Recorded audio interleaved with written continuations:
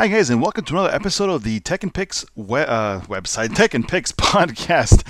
It's podcast. It's on the website, website, Spotify. I'm also uploading these podcasts to YouTube because there's a lot of people who have YouTube that don't even know what Spotify is. I mean, we are living in 2021, I think. I don't know. I lost track of time because things are going by so quickly. You almost forget what time you are in at the moment. But time is irrelevant because, that's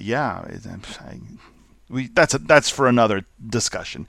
So let's just get right into it. First of all, before we start, don't forget to support. If you like what you hear, if you like my content and like my videos on my YouTube channel, also by the name of Tech and Picks on YouTube, spelled the same way, then please find it in your heart to support my channel, by donating to Buy Me a Coffee, or if you have a Patreon account, you can actually decide to support my work there also. Any little bit helps. And I'm not going to bore you anymore with this, and let's just get right into it. What are we talking about today? Well, today there's a particular topic which got me started in this whole thing, and in the meantime also makes me very angry at the same time.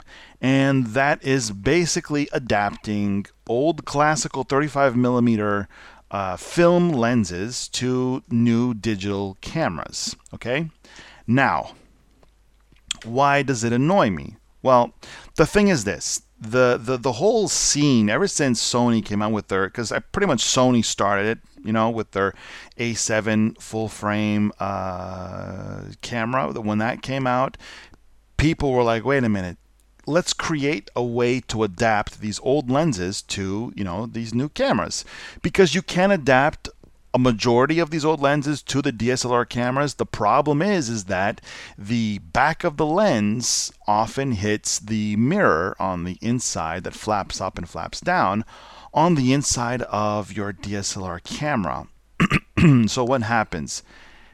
It happens exactly what you think. I mean, take a hammer, go next to a mirror. I mean, don't really do it, but what do you think could happen if you go next to a mirror with a hammer and you just start hitting the mirror? You're going to smash the mirror. And it's the same thing. You had the back glass elements of the lenses, which protrude way too much, were damaging the mirrors that flap up in DSLR cameras. So that there wasn't really that much of a market for that. There were adapters. They weren't widely used. And then you had the problem that there were some specific mounts like Minolta MD or Canon FD. Minolta MD doesn't exist. Minolta, like the old Minolta MC mounts. MD, what am I talking about? Canon FD, that's where I got confused, where you had to have an extra glass element in the adapter to reach, I think it was to reach infinity focus. Because just of the distance to the sensor. Well, there you had a whole bunch of other problems where the back element was pressing up against this internal glass element, and then you were damaging the lens in a completely new and different way. Now, this is only for lenses that would go, from like 10 millimeters on to up to like maybe 40-ish millimeters, pretty much, because anything pretty much over 50 millimeters, the lenses would not stick out that much from the back, unless you had those particular lenses like the 51.4 or, for example, the Super Takumar 50mm 1.4 8-element version that has a huge protruding back element, which I happen to own. I was lucky enough to find for dirt cheap. And that's just it. That's the thing. I mean, it wasn't really that convenient for DSLR lenses.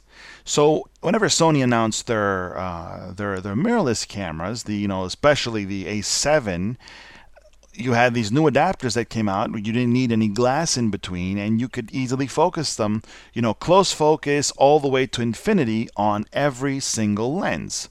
Well, the market after that exploded. The used market, because they don't make these lenses new anymore, the used market for these old 35mm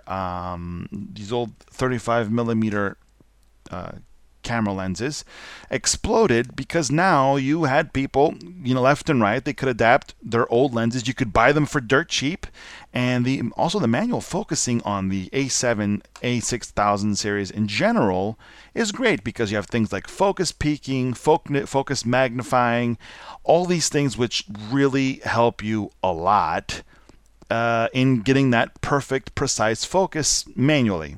Something that the Canon cameras did not have at the time. I don't know if they have them now with the 5D Mark III or Mark IV. My A6000, my 6D, for example, from Canon does not have that, even though it has live view, which is horrible because it's really slow to focus. I don't even know why they even implemented that, honestly. I think it's more of a gimmick rather than anything else. Even the video quality on there is horrible. It's something like 320 times 280. Like it's not, it's like barely even SD quality. It's like half SD quality.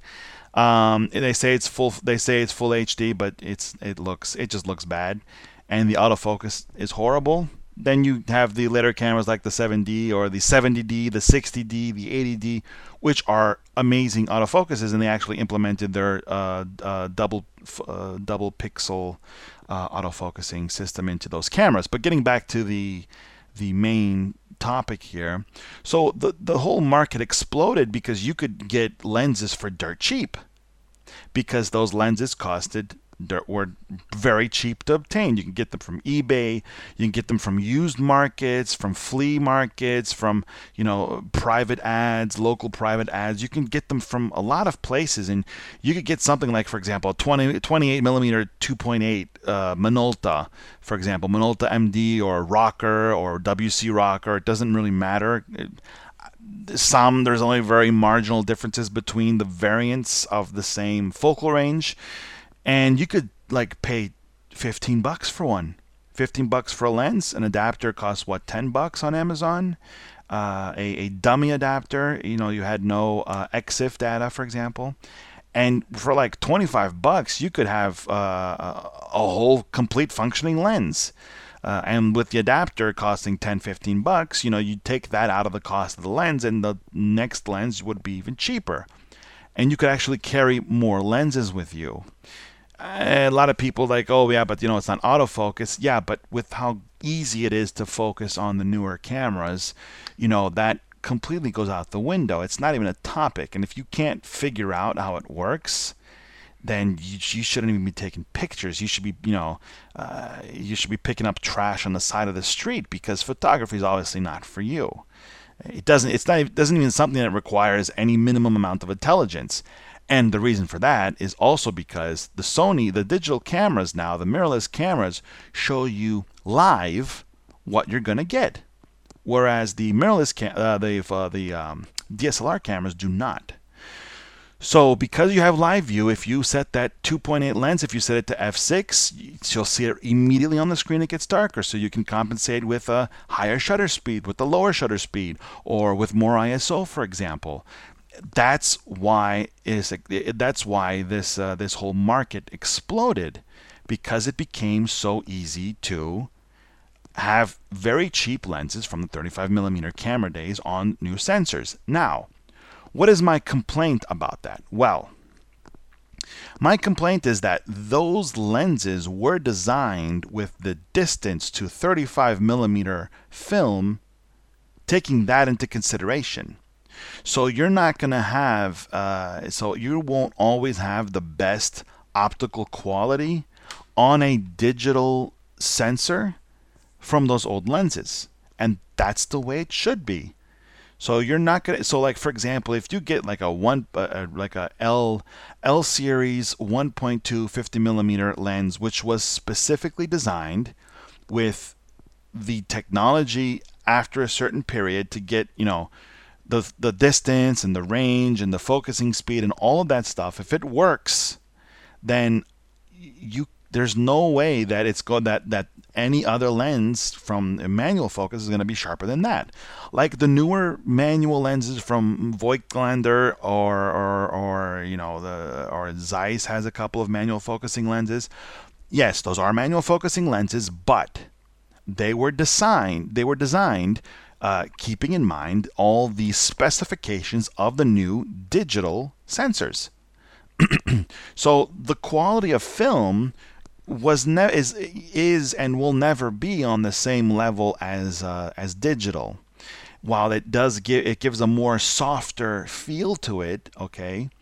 I guess photographers, if they had to do professional work back then, they went to the medium format film cameras. So it was at 120 size, I think, but 35 millimeter was never meant to give, like ridiculous sharpness that you have on the cameras nowadays. So with that in mind, you could easily get away with a 50 millimeter 1.4 not being super entirely sharp, and on film, and it wouldn't matter because that was just what everything else looked like at the time. So what you have a lot of, and again, I'm not putting down the old lenses because I have a lot of them and I pursue them, I manifest them, and they just come into my life. So I can't say anything negative about them, but there is a lot more work involved whenever you are working in post-production. You have a lot of chromatic aberration, you have a lot of purple fringing, you have a lot of the corners are darker at a certain, f-stop, for example. So if you had a 1.4, for example, it probably wouldn't be as sharp. It's probably have a lot of purple fringing, a lot of chromatic aberration, a lot of ghosting, and the corners aren't as sharp. And those are things you just don't find nowadays in these modern digital lenses. It's impossible, almost impossible. Like even for the very cheap lenses, like the ones that are like $50. Like for example, the Sigma. Sigma makes the EXDN line for APS-C sensor, micro four thirds. They're not that big lenses, but you can get them for under $100. Okay, $80, $90. I saw them for 70 in one moment. At one moment, one point in time. So you can get those lenses for very cheap. They're autofocus lenses. They work great. They don't have full metal construction. It's made from like a more higher quality plastic, I guess, if you want to call it that. And that's just it. But it was designed specifically for digital sensors. So even wide open, even though there are 2.8 lenses, they're much sharper at 2.8 than the manual focus counterparts. And what really pisses me off the most, okay, there's a lot of models that create like a magic feel to it. For example, the Helios 44/2 is very famous for the swirly bokeh, and the swirly bokeh is also on a couple of other lenses, a couple of Pentacon lenses, or a couple of these other Russian variants, or like maybe the Zeiss. So the Biotar, I think it's whatever the Helios was designed / copied from. You have this in a lot of things. And what angers me the most is the fact that the prices for a lot of these lenses have skyrocketed. Now, not the Helios, because they made millions of those lenses. So you can still get them for fairly cheap, like $40 to $50. Even though they're f2 lenses, they're really good. They're really good lenses. But for example, like the Super Takumar lenses, for example. The Super Takumar lenses, even though they were produced in bulk, I guess not really many people are selling them because those are the rare lenses that offer good quality when adapted to digital. So the prices have skyrocketed, even for lenses that at the time were not that rare, like a 85 I think it's a 1.9, the Super multi-coated Takumar. It's an 85 1.9. You won't find that lens for less than $350. But for that price, you can find the autofocus equivalent. For example, Canon, the Canon 80 millimeter 1.8. I got it for €200. That super multi-coated Takumar 85 1.9, you won't find for any less than 300 and something euros. And it's ridiculous because it's a manual focus lens, and wide open, it's not even that sharp. That's the thing. So Are you going for the collector value, or you know, because some prices for some lenses are just have skyrocketed, and it makes no sense. Like the 50 millimeter 1.4s in general, whether it's the Canon FD 1.4, whether it's the newer version, the FD-N version, or the old, the old, I forgot the name of it. The old, it's all metal. It's not plastic like the FD version, FD-N version, and there's just a lot of things that have just the price has skyrocketed, and also they skyrocketed because all you need is like 3 or 4 people to put it at a higher price, and everyone else thinks that that's what they should sell for, especially people that have no idea about the lenses. They find they're like, oh, this was in my grandfather's attic, and they put it for sale for like 300 euros, and it's in reality it's worth $50. There's a lot of that.